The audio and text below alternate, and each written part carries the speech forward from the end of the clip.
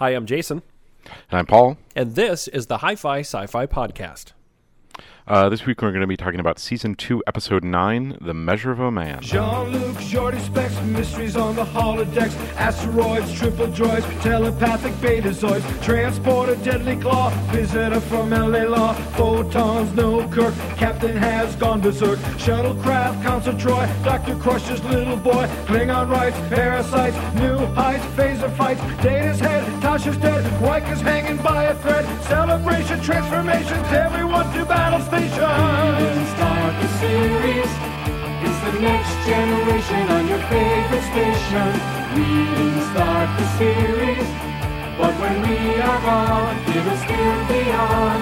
We didn't start the series. It's the next generation on your favorite station. We didn't start the series. And a returning guest host, Ed Hahn, joins us as our third crew member for this voyage. Ed, thanks once again for being on the show. My pleasure, gentlemen. And Hey, Ed. I don't know, did you win a lottery? Did we have a guest host grudge match to who got to fight over being on this one? Because I'm going to have a really hard time talking about this episode without sounding like Chris Farley in the old Chris Farley Show sketch, where it's just you remember when they were in the trial. That was awesome. You know, I mean, it just because this is a very good episode. So, Ed, I don't know how you got this one, but I'm glad you're here. I think I called dibs many moons ago. I don't know. Yeah, I think it was just really quick on it. It was one of those. It was, yeah, really quick. Well, it's one that I did want to be part of this one because this is one of my all-time favorite Trek episodes. So yeah, and I think I'm there with you, and I want to get this out of the way in the beginning because I just kind of want to touch on it, and I want to be careful with this one because I don't want this podcast to be something that it's not. But I will say that the one thing that really sat with me is that in an era of, we'll say, divisiveness, an era of strife, of people feeling like society is drifting possibly further apart. I feel like this episode is more relevant now than it possibly could have been even when it aired, because the themes of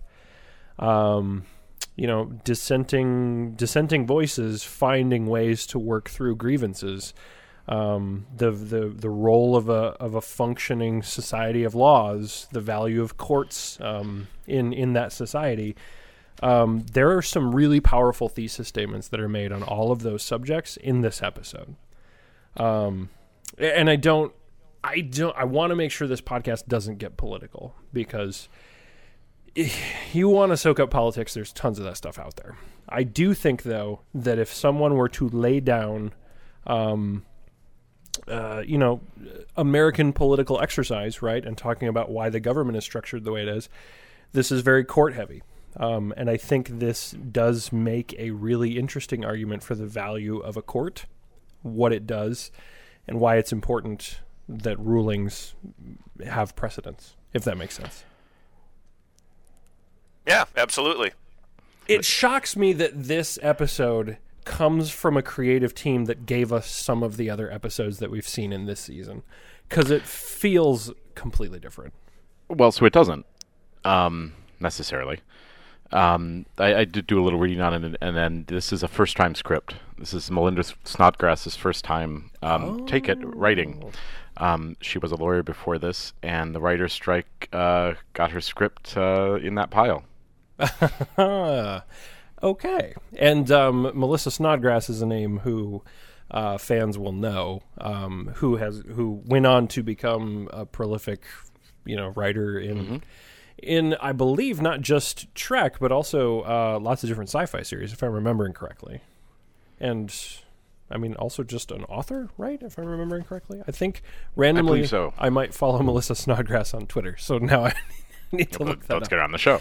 Yeah, exactly. Yeah. Oh, that means I know her, and we can We can call her up. But yeah, okay, I did not realize that, and that makes this episode even more relevant. You know, this is really fresh for me because I literally just got done watching this episode. But holy cow. I mean, tell me about your feelings, Burns.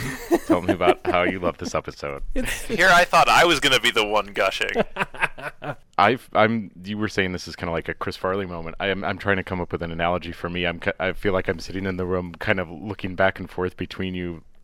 I enjoy this episode, but I'm just going to come out and say I think this episode's a little overrated. Oh. And Okay. there are good parts. You've identified some great parts. The Guinan conversation, I think, is phenomenal, right? And that's touching on a lot of the things that you've kind of identified so far. But there's also there's a lot of dumbassery in this episode. Is Sure. really the best way to put it. That Maddox doesn't have any point. This is. And Riker, for his best take at this, does a horrible job. To think at the end that he thinks he almost won is the equivalent of like a peewee team playing a professional sports team, and the sports team kind of going easy on him and like, oh, you really put up a fight there, kid. And like the Picard stuff is good. This is a good Picard episode, and it's necessary in there for Data. But yeah, I don't think Maddox ever has a case. And the fact that this goes through what is, I mean, effectively this arbitrary court system that's kind of ad hoc put together because she doesn't have the courts up there, and she says, well, we could just do it this way if we want, is weird. There's a lot of weird here. Well, I will grant you that.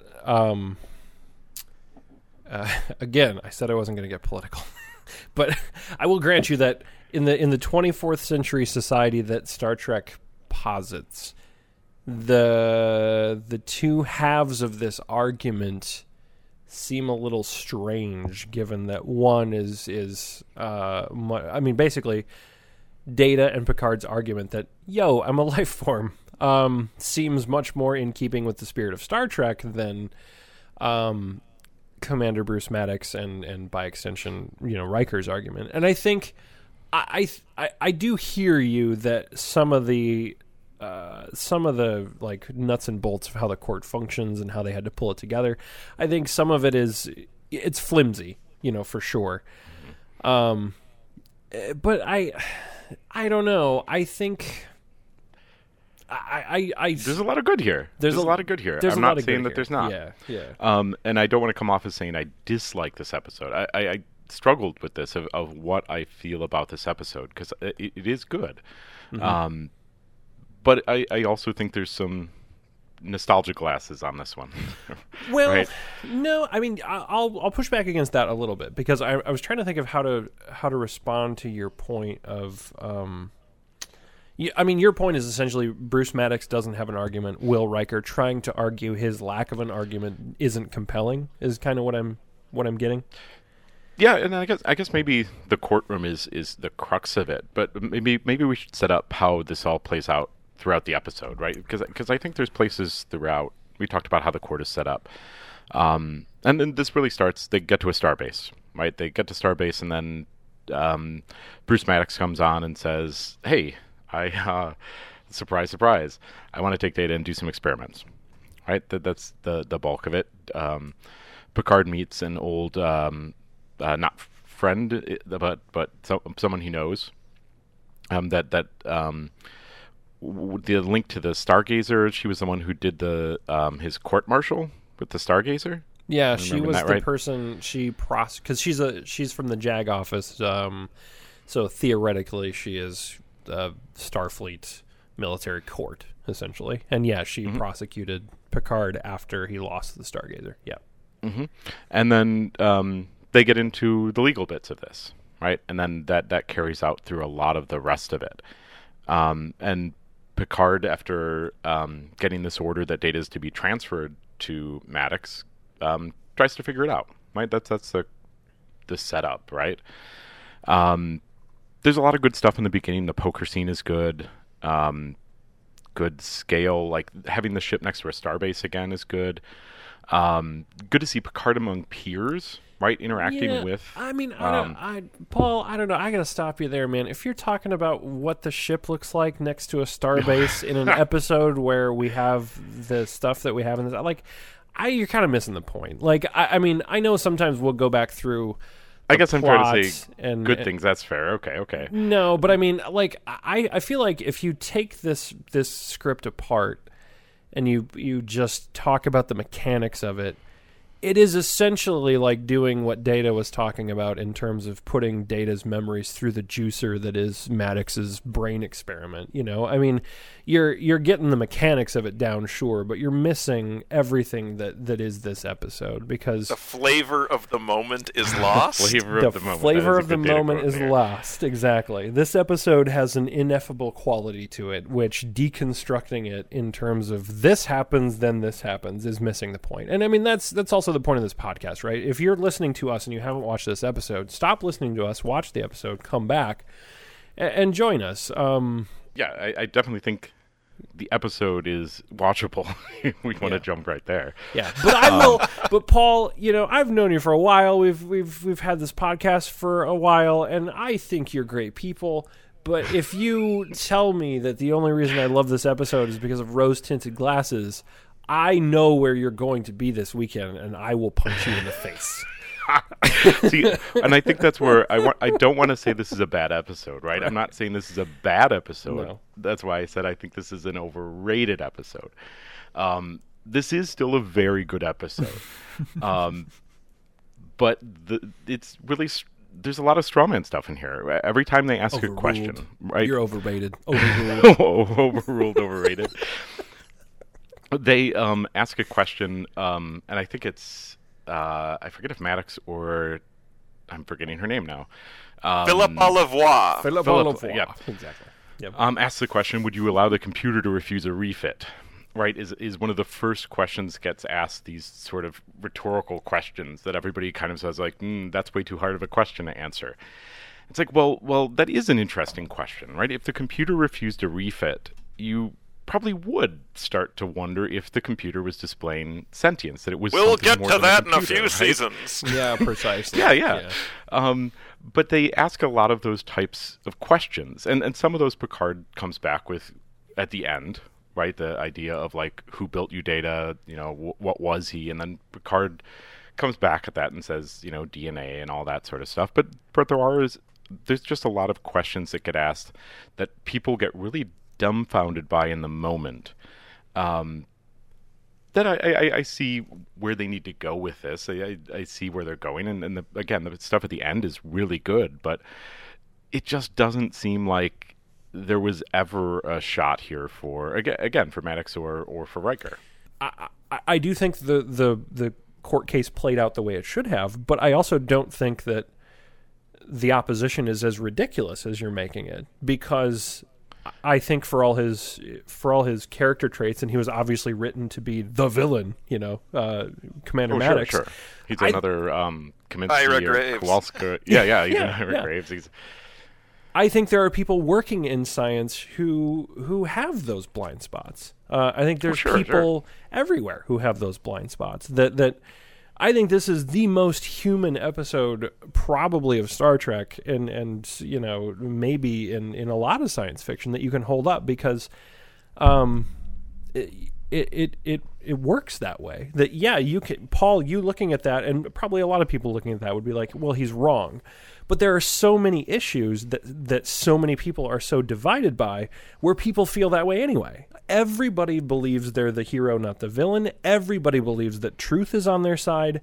And for me, what brings this whole episode home is Picard's speech about the court is a crucible, and in it we burn away irrelevancies until we are left with a pure product, the truth. And that's what this episode does. And yeah, a lot of his arguments were irrelevant. But people spend lifetimes devoted to causes making arguments that are based on irrelevancies. And so for me, that's why I feel like this one hit home a lot, because people do that every day. People have been doing that every day for years. People will probably still do that in the future, you know? And it's And this episode was like, we're going to strip that stuff away and we're going to talk about what's real. And at the end, you arrive at Data's a person. That's all I got. I'm going to go take a nap. You wanted a chance to make law, make it a good one. Well, and is the end result they say that Data's a person or that Data has choice? Data is, he is not property, which is essentially the same as saying that he is, a unique life form. That he's a unique life form, That he cannot be property, and the crux of that is that he cannot be property because he is a person. So, can I chime in? Yeah. No, we invited you here, so you can just sit here. I mean, just listening to this debate so far is it's fascinating. I guess I wasn't anticipating this level of dissection of the episode, but it's great because it's getting me thinking as well. I guess I'll start with Paul's comment about it, kind of the rosy-colored lenses of nostalgia. My take on this episode is I can tell you for sure, that when I was a teenager watching this show through the first time, this was probably not an episode that I would have said was my favorite. In fact, I know it wasn't. Because as a kid, I tended to gravitate towards the ones that had more action or more space battles or whatever, this or that or the next thing. But this is an episode I would say as I've grown, into adulthood and in the time since then, that I've come to appreciate a little more and more. Part of it is, going back to the nostalgia thing, I think Burns hit on this. Yeah, we all, having watched the show multiple times, and from our perspective now, we look back and say, oh yeah, obviously Data's a person or sentient or has choice. But, I think when this episode came out, they really, in a season and almost a half, hadn't really touched on this much at all. And I know, like, even looking back at Schizoid Man, when we discussed that episode, we talked about a lot of the moral and ethical implications of what Ira Graves was doing and how he was treating Data, just using him as the empty vessel. And, at the show itself, the creative team and whatnot, they hadn't really, taken this issue on directly yet. And so I think as far as a character development episode, it is a watershed episode because finally they are having that discussion. And I think, when you look back at season 1, hey, we have an android on board and he's basically a human, but he's not. It's just kind of glossed over in a lot of ways, and I think Data is kind of taken for granted. And so when you get to this episode, especially on a first run through it of the series, you say, oh, okay, suddenly he's just going to be ordered to be disassembled so they can study him. Well, yeah, I think the natural progression is, wait a second. We do have to have a discussion here about what are his rights or not his rights. Mm-hmm. So I think, when you talk about this episode, I think it is important to kind of separate out, where we are as the audience, but where they are as the characters in that world. Because I think the perspective we bring to it can definitely color how we see the debate that goes on in the courtroom. So I guess what I'm saying is, it's very easy in hindsight for us as an audience to look back and say, well, yeah, it's an obvious answer.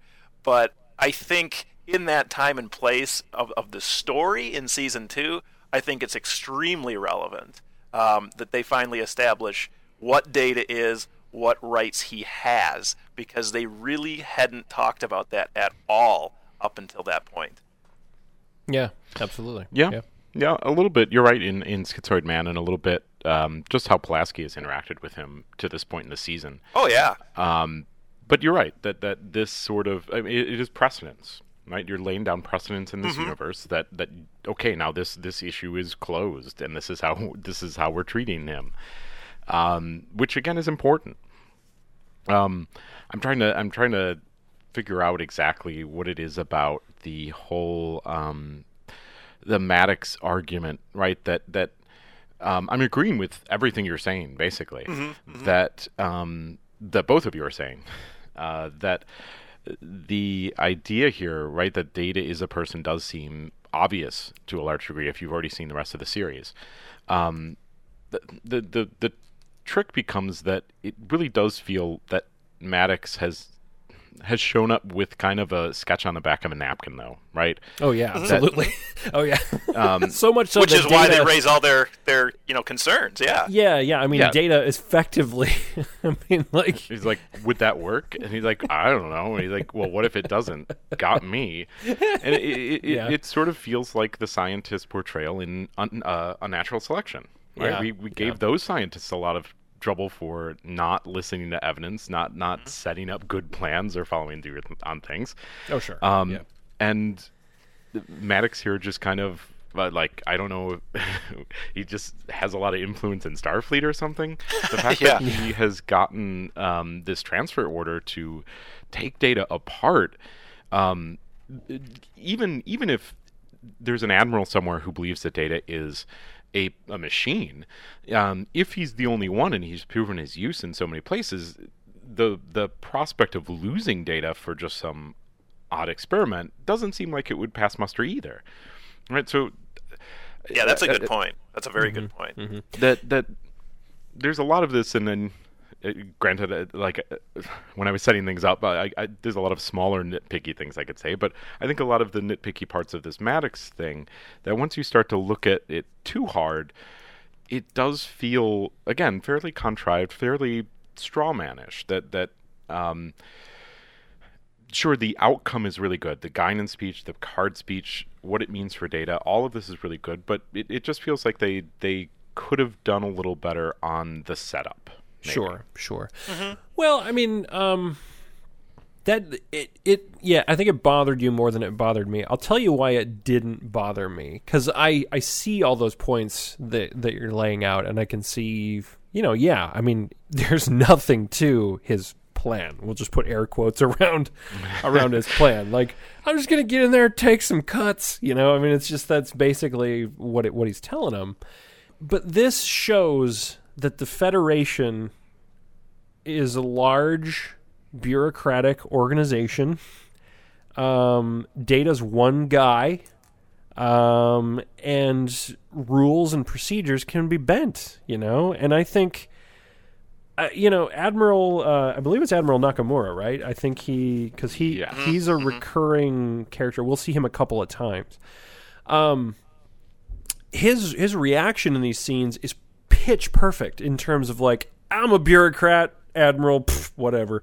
So, like, he shows up and he's just like, oh, Captain, hey, so good to see you. Oh, I'd love to see the ship. By the way, we got Bruce Maddox here. He's got something for you.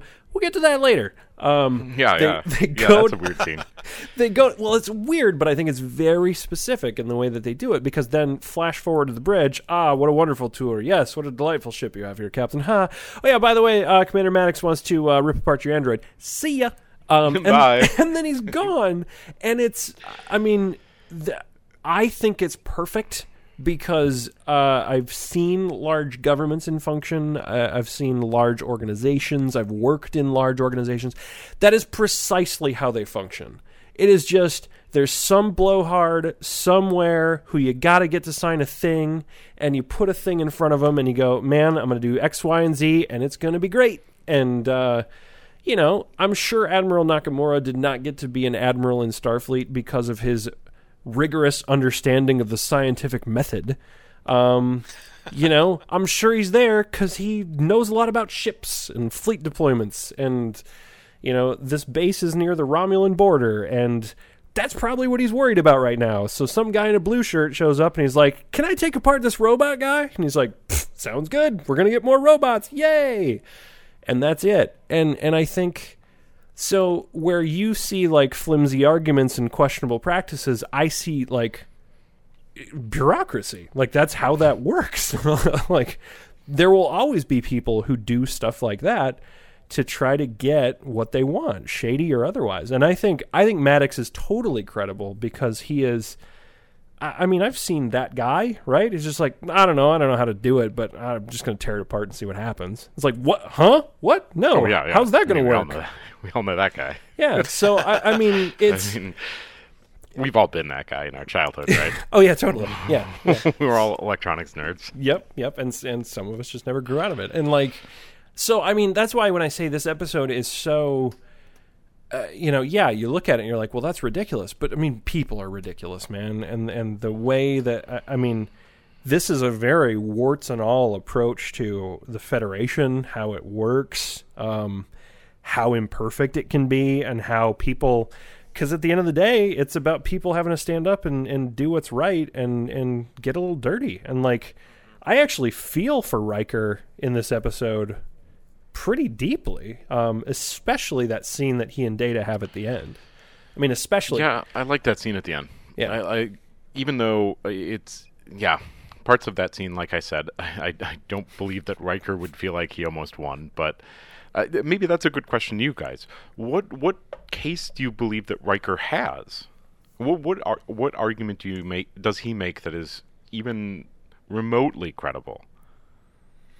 Not that it's necessarily credible, but I think the most emotional weight he has, at least in the hearing, is when he literally turns Data off.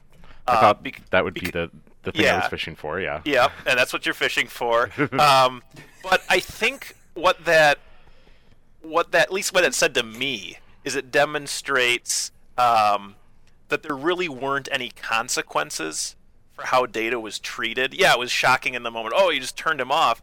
Oh, but you can walk right back over and turn him back on. You know, if you were to do that to quote unquote a person, you can't do that. Oh, you turned them off. Oh, they're dead. Well, you can't. They're gone. So if say, who's your next favorite character? Let's just put Geordi in the chair. I know where you're going with this guy. Geordi's over there, right? So if he just pulled off his phaser and he was like, "A man will shut it off," and shoots Geordi with a phaser on stun, and then Geordi slumps down and he's like, "Well, he'll be fine in 10 minutes." Yeah. Or if he goes over there and just hits him in the head with a bat and he says, "Whoops, well, he's unconscious for about 10 minutes." He'll be fine. Or if he just went over there and injected him with sodium pentothal and was like, well, as soon as that gets out of his system, he'll be fine. Yeah, this is... Right? Yeah, but I think the implication... I see what you're saying there, but I think the implication is that turning off Geordi in this situation isn't just knocking him unconscious. It's literally killing him. It's pulling the plug. Yeah. Well, and that's the question. If he was dead forever, sure, but you just said the fact that he wakes up, you just turn him back on, and he has what is effectively uninterrupted consciousness, is not an argument for Riker. But right? but I think the point is that's why they view him as really not having any rights, because they can do whatever they want to him. There's no real consequence for it, because he is we're just gonna disassemble him. Oh, we'll put him back together again. Yeah. Oh, okay. No big deal. Yeah, and that's how they kind of gloss it over. Yeah. The premise, and I think Guinan asserts it perfectly, is he is a disposable person. Yeah. They're talking about making a race of disposable people. And this is the part of the podcast where we're gonna reveal some truths here. This podcast that we're recording right now is a crucible. We're burning away irrelevancies.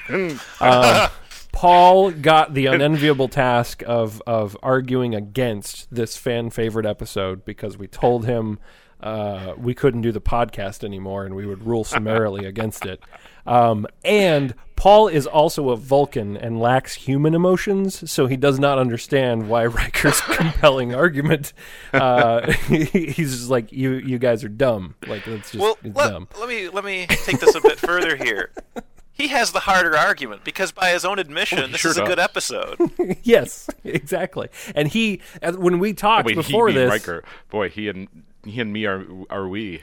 He and me are we, precisely. Yeah, I hear you, Paul, but I mean, I think that's where the argument was based out of, and I think I understand like your difficulty with it, but like again, I just think they're arguing what a lot of people argue, which is just that's weird and different, and so it's unnatural. See? Poke, slump, like that. It's not a scientific argument. It's not a fact-based argument, but how much of human society is based out of stuff that's not fact-based? I mean, we're debating the essence of truth in modern society right now, or what is truth, or what are facts, or what are alternative facts, So I mean, I get you from the point of he's not talking fact, reason-based, actual logical arguments, but that's a lot. That happens so much, man. There are a lot of people where feelings are weighted more heavily than facts, and I think his argument was, it had the weaker ground philosophically and logically, but he played the hand as strongly as he could, because I think there's a really compelling case to be made about that on-off switch, right? I think that is a thing where, because I get you, yeah, you can drug somebody, yeah, you can phaser them, yeah, you can shoot them, they're turned off. But literally, that for a lot of people emotionally, I think people would look at that. I'm thinking about society as it is right now, and let's say there was that, right? That suddenly there's an artificial person. The ability to turn them on and turn them off at the press of a button has the effect of dehumanizing them. And the entire argument that Bruce Maddox has relies upon dehumanizing Data. And the most dehumanizing thing you can do is to just be like, now he's on, now he's off. Now he's on, now he's off. He's a toaster, So, I mean, yeah, when you go beyond it, there's not much there, but that's only because, again, we're kind of where we are now, where it's like, well, that's settled case law, and just because you can turn him off doesn't... And that's why I think Picard's counter is so effective, because he just shuts it all down with like a series of like, yeah, he said this, no, yeah, he said this, no, yeah, he said this, and no. There were a lot of notes that I wrote when Riker was talking. It's like, oh, that's kind of dumb, and then Picard is pretty much like, yeah, all of that stuff, I'm not even going to talk about it, it was so dumb. Like, okay, good job, Picard. So, yeah, and again, a lot of this gets wrapped up pretty nicely by the end. By Picard's speech, by Guinan's speech, by Philippa's last speech there. Even though she basically says during it, like, I'm not qualified to decide this thing, but I guess I have to. Yeah, exactly. That's an interesting line. So there is a lot here. Yeah. I'm looking at my notes. Oh, I do think that if we were looking for other places, kind of around the edges, they start to hit on what is effectively the cyborg take on this early in the episode when they talk about Geordi, right? And I think that's a missed opportunity, right? That to think about why more people don't have basically Geordi's implant. That there would be people who would want that for precisely the reason that Data outlines, that it is better than human eyes. And you lose something, but again, someone would want that. And someone would want stronger arms. And the fact that they could do all these things is beyond, right? They're painting this very... there aren't shades of gray. There aren't shades of gray here at the moment because they're resolving this android versus human. But there's some interesting questions there too about what it means to be partly human and partly machine. That I guess will show up in the Borg, basically. Sure. Well, and you also, I mean, you raise a good point there, because they're. I remember having a conversation with somebody once about Star Trek, why they didn't like it, and why they don't care for most science fiction which is set in the future. And their central premise was just that, like, man, in the 24th century, ain't nobody going to look like a person anymore, which is to say exactly what you're talking about with genetic manipulation and alteration, cybernetic manipulation Darwin and alteration. Station. Yeah, Darwin Station, yeah. We're all going to be superflu creating, future kids. But yeah, I mean, essentially that. And you can open up a whole philosophical can of worms with that, sure. But I think this episode, you graft more onto it and you take away. I think for me, it's so refreshing. I think this episode in particular is so refreshing, and why I like it so much, and why I think I like it even more because of when it happens in the chronology, is that so many of the episodes that we've talked about up to this point are guilty of the opposite sin, right? Which is just like everything in the kitchen sink is just thrown in there because it's sure. we don't have any good ideas, so we'll just put in a lot of ideas and try to exhaust people by the end of 43 minutes. This one's focused. It's lean and mean. Yeah, exactly. It's really it's this guy, what he wants to do to Data, and what they're going to do to stop him. And the story they tell with that, I think, is for me up to this point with the episode we just came off of with Riker on the Klingon ship, and now this episode where he has to be conflicted. We're seeing some of the best Riker we've ever seen before. We're seeing Picard really come into his role as the elder statesman, and we're seeing Data, come into his own as understanding what he is, who he is, and trying to carve out his place in the universe. And I think it does so much in the runtime that it has to establish this show, what it's here to do, and why it's important. Than so many of the other episodes, even in the rest of the series. Like, it's just hard to find something that just comes out and has something to say, and that's this important. To agree with Paul a little bit, I think one of the reasons, I can see you saying that it's overrated, and I think part of that is it's a very good episode that's buried in the first 2 seasons, which, up to this point, how many times have you guys said, well, it's going to get better as we get further into the series, but this one's kind of a clunker. Says that every week. Exactly. and this is... I meant it. We're kind of getting to that turning point now, because I think you guys have mentioned it before that, once you get to season 3, the quality of the show really starts hitting its stride and moving forward. Very quick. And so this is one of those stepping stones, getting out of kind of the doldrums of season 1 and 2 and really starting to establish itself. Well, yeah, the last episode, Matter of Honor, was also a very good episode. Oddly good for where it is in the series. And this one is too. This one is much better than the episodes around it. Yeah, that's a good point of maybe that it does stand out a little bit more to people just because it was, it's a crescendo that the idea of something being louder or better because the things around it are quieter or worse is a interesting argument. The fact that we've been trudging through so many bad things, if you had been watching this in order, this would seem really, really, really good. The Oasis. Yeah. Well, and I think we're... if you're having a debate on whether something is good or whether something is awesome, I think that's, it's not a bad place to be. I'm not talking about a piece of entertainment. Yeah, that's interesting, too, about the focus, because there were some other ways. I was trying to think of what sort of script notes you would send on this and say, how might you change this to make this more of a compelling case, or how might you structure Maddox a little differently?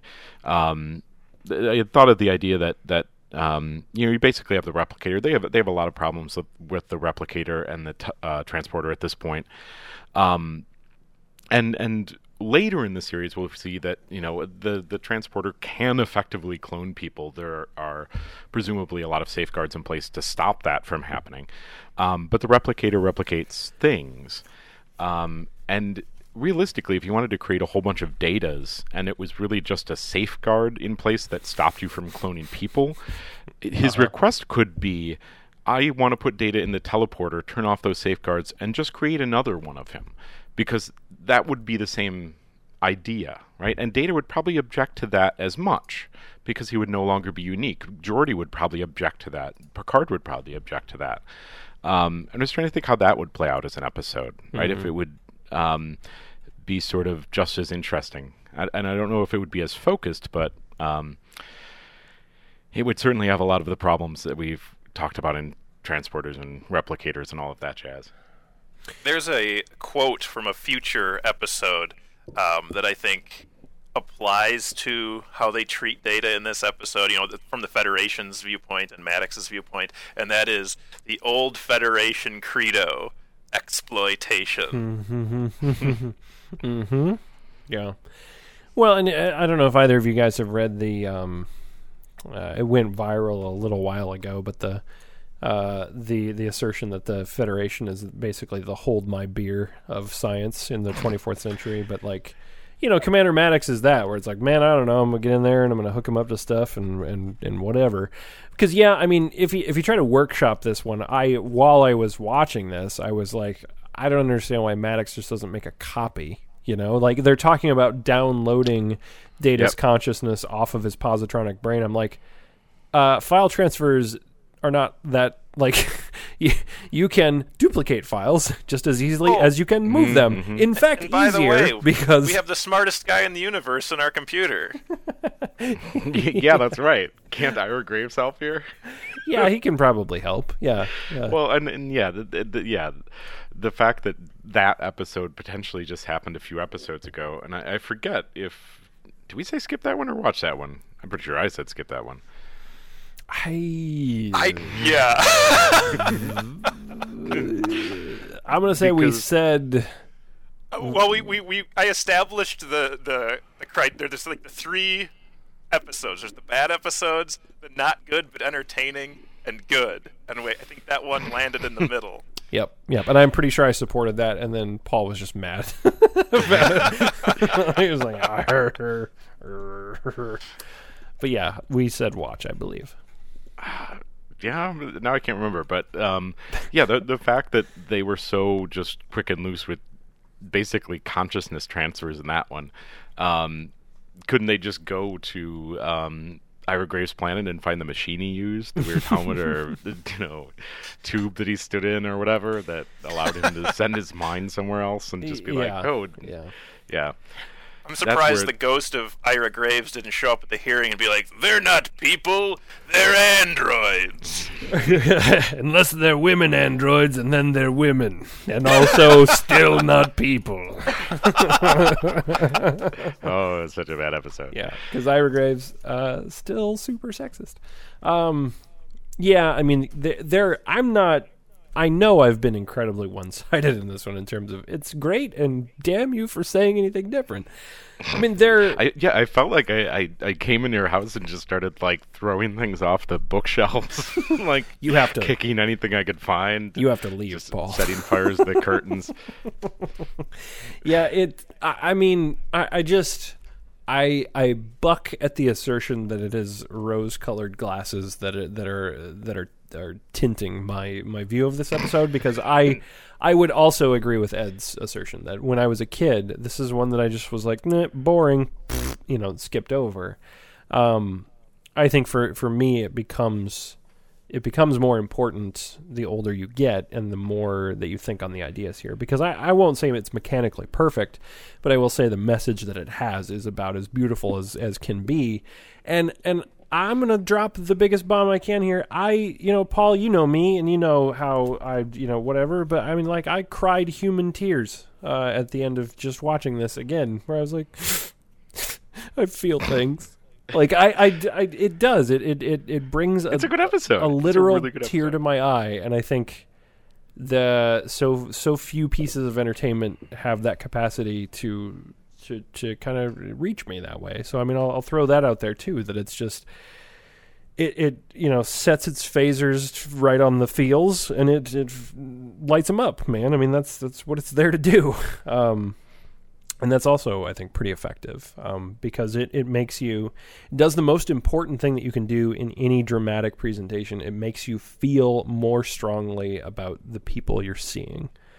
And I feel like there are just so many, quote unquote adventures we go through with this crew where you're like, that was dumb, but okay, in the first couple of seasons. And now we've got something that it's like, you can savor the flavor on this one. And I think it might be elevated because of where it is in the series, where it happens and where it falls. I think that's true. I think that's the legitimate point that Paul raised. Yeah. But if this was a 5th season episode, might have a little higher bar. But I agree. This has an amazing message in it about what it means to be property, basically. Right. That's one of the big parts of this. And again, Guinan, when Guinan gets to shine in season 2, she's one of the best characters here. She makes some good cases. And Picard then kind of slam dunks it. Yeah. Yep.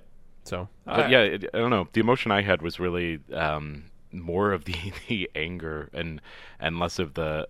I think I was already emotioned out by the time I got to the Picard side by just being like, Pinocchio is broken. That's just a weird argument. Like, come on, Riker, this is your best, Riker. You may disagree with this, Paul, but one of the things I also like about this episode is that, you know, a lot of what people call science fiction today just revolves around having lasers or spaceships or, you know, fancy tech and things like that, where, you know, at its roots, sci-fi is really about, you know, the exploration and discussion of concept and idea. Mm-hmm. And so I do think that this episode, by the virtue of the subject matter, is probably more sci-fi than a lot of Trek. Yeah. I mean, And I'll never knock an episode for not having enough photon torpedoes, right? Oh yeah. Nor will I. Right, and then you're right that this makes a really good argument about a sci-fi issue of what to do with artificial life when it arises, and Mm-hmm. there was a swing at this, right? Home Soil was a swing at this in season 1, and then they kind of flubbed that one. I had a lot of problems with that one too. And this is a much better swing than that. Well, and that's a backhanded compliment if I ever could have given one. But yeah, totally. Yeah, no, you're really. This is much better than that. I want to also, I kind of want to end on this because I realized the one thing that drew it all into focus for me, just literally this last episode while watching it, is that I mean, if you look at this episode in terms of the big question, which is Data sentient or isn't he? Is he alive or isn't he? I think it's still a really good episode, but I think it even misses the point. I mean, yes, that is at the core of this episode, but this episode, it lays a blueprint for how people can interact with each other when they are about as polarly opposed as they can be.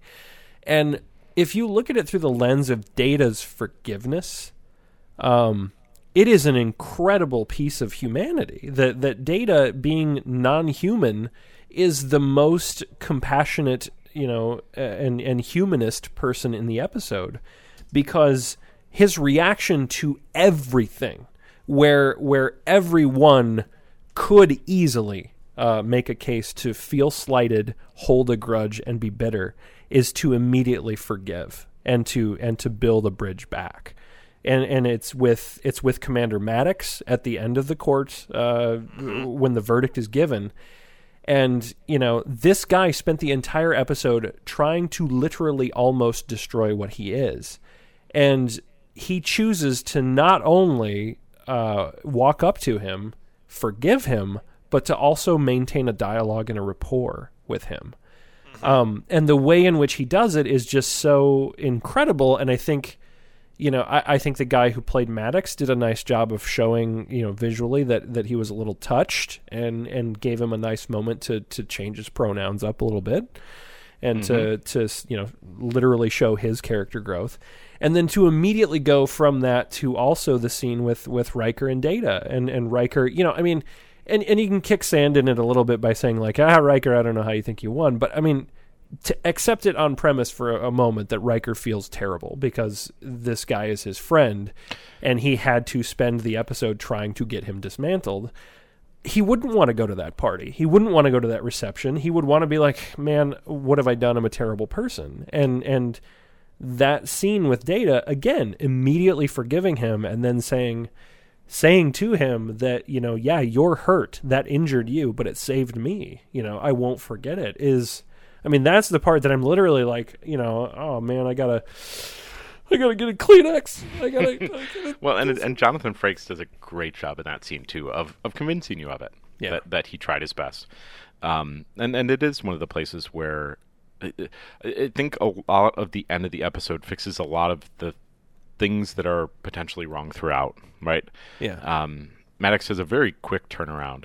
I don't think he would have given up that easily, but if you accept that he would, Data's response to it is perfect Data. And his response to Riker is perfect Data. Yeah, and it really does a great job of establishing more of what Data is. Sure. But I mean, like, just even going beyond that, like, you'll hear me use the phrase, like, the Church of Star Trek, that, like, if you're a fan and you like the ideas in the episode, I think this is one of those episodes that I think you can pull a lot of ideas from, which is just the idea that, that Data adopts, which is just, why would I hang on to that? Like, literally, he's obviously emotionally incapable of holding a grudge, but he also would not immediately have to cross that bridge and just say, keep in touch. Let's talk about it in the future. Some of what you propose is intriguing. Like, to me, it's a very refreshing piece of entertainment to watch, where so much of contemporary science fiction, film, novels, television series is a very bitter, jaded, cynical view of class warfare and us versus them and scheming politics. It's kind of nice to look at a different take on ways to interact with people, and I think there's some ideas there too. I mean, that idea of the power of forgiveness, I think, is without getting into a different podcast again altogether. There's religions our new podcast, The Power of Forgiveness. The Power of Forgiveness, yeah, exactly. But I mean, world religions are based off of similar ideas, right? So I mean, there's a lot there. There's a ton of ideas here that you could take out. Right, even just the basic premise of the fact that Data says he is a person. Data says he wants, not that he wants to be called he, that he is he, not it, right? That it's not a preferred pronoun. It is what he is because he's telling you. That it doesn't matter, right? To argue this is as futile as Maddox's argument. And I mean, potentially a lot of it, I wonder how much they put the poker game at the front end to try to make you compare it to that, or if it was just something to give Data some character. But the futility of Riker's hand in that game, and him just kind of playing this out to see what he could do, right? But the overall futility of it, of trying to go against these ideas that just let it go, right? Riker should have just folded, effectively. Yeah. I mean, I think a much shorter episode. Yeah, right. Well, I think we've covered a lot of ground here because we've talked for a while. If anyone has any, Paul, if you want to nitpick some more, I mean, just go ahead. Oh, can I? Because I mean, I have other. So Data bet out of turn in the poker game. That annoyed me. He's a cheater. That's gonna do it for this week's episode. No. I mean, I think it's pretty perfunctory if we render a verdict on this one. I mean, I just talked about forgiveness, but Paul, if you don't vote for this one, I don't think I can ever forgive you, and we can't be friends. But no, this one has to be watched, right? Yeah. It is it's an important part of the series, and all the problems of it. You're going to be mad at Maddox. You might have some of the same problems I did.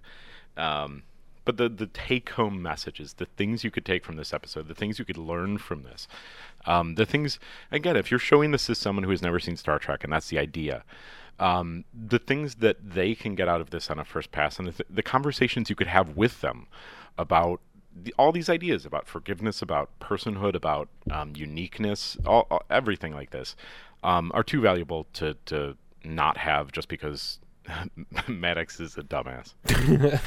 And how? Ed, do you have any closing arguments? Yeah, one of the things I also like about this episode is at the very end, during his closing statements in the hearing, Picard says, the mission of Starfleet is to seek out new life. Well, there it sits. Yeah, that to me, that's just awesome because, again, I think, up to this point in the show, yeah, there's a new life form that's literally on the bridge that no one has really acknowledged as such to this point. So I just think that's a very poignant statement, both for the character to make, but really the show to make, about what their whole mission, why are they out there, why are they exploring? Well, guess what? We just did part of our mission in this hearing. And then the other thing is, this episode, again, not a lot of action in it, but when you watch a lot of Trek, especially going back to the original series too, Star Trek, for whatever reason, seems to do courtroom stuff very, very well. And again, I would say this fits in that tradition. So, absolutely, yeah. Well, I mean, I've talked enough. Good episode. Watch it. Paul is he's made a good case. He had a weak hand. He played it as well as he could, but he should have folded, but he didn't. Yeah. I mean, if you guys want to just play some poker, that's fine too. That's what we'll do after the show. Yeah, I really like how you wrap that up there, Ed, because that didn't occur to me until you mentioned it. But it's also a powerful message about the idea of principle, right, and understanding the principle of your organization and what you're trying to do, and tying into the bureaucracy theme again. That's like, we got admirals, we got courtrooms, but man, we're out here to find life, and there it is. And yeah, I mean, there's like the density of ideas in this episode. Yeah, so gotta watch it. And if you don't like that, you won't like Trek, and that's okay. We can probably still be friends, but it'll be hard. Ed, thank you so much for joining us for this discussion of The Measure of a Man. Well, thank you for having me. It was a pleasure. Free plug for anything on the web, or just stay tuned for the next time you show up in this here podcast? Just keep trekking. That's what I'll leave them with. Just Nice. keep trekking. And sometimes we must resort to this adversarial system. But I'm glad that our ruling came through. So until next time, I'm Jason. And I'm Paul. And Data's a person. This episode's great. Shut up, Paul. We'll see you next time. I am really glad that, Paul, you did exactly what you did. I don't know if you planned on doing that, but it definitely helped. I figured that you guys were pretty hard into the fandom on this one. That yeah, no. You had the hardest job. Like I don't and yeah, I mean, so much so that I wonder. I mean, like I'm again. So I might have beat up on you a bit, but man, I'm glad you did that, because it made it a better convo for sure. Yeah. So that was fun. No, it did feel like walking in your house and kicking a dog or something. I think it was funny because he like just the well, I think maybe there's some nostalgia and some Rosa. How dare you? There's no nostalgia here.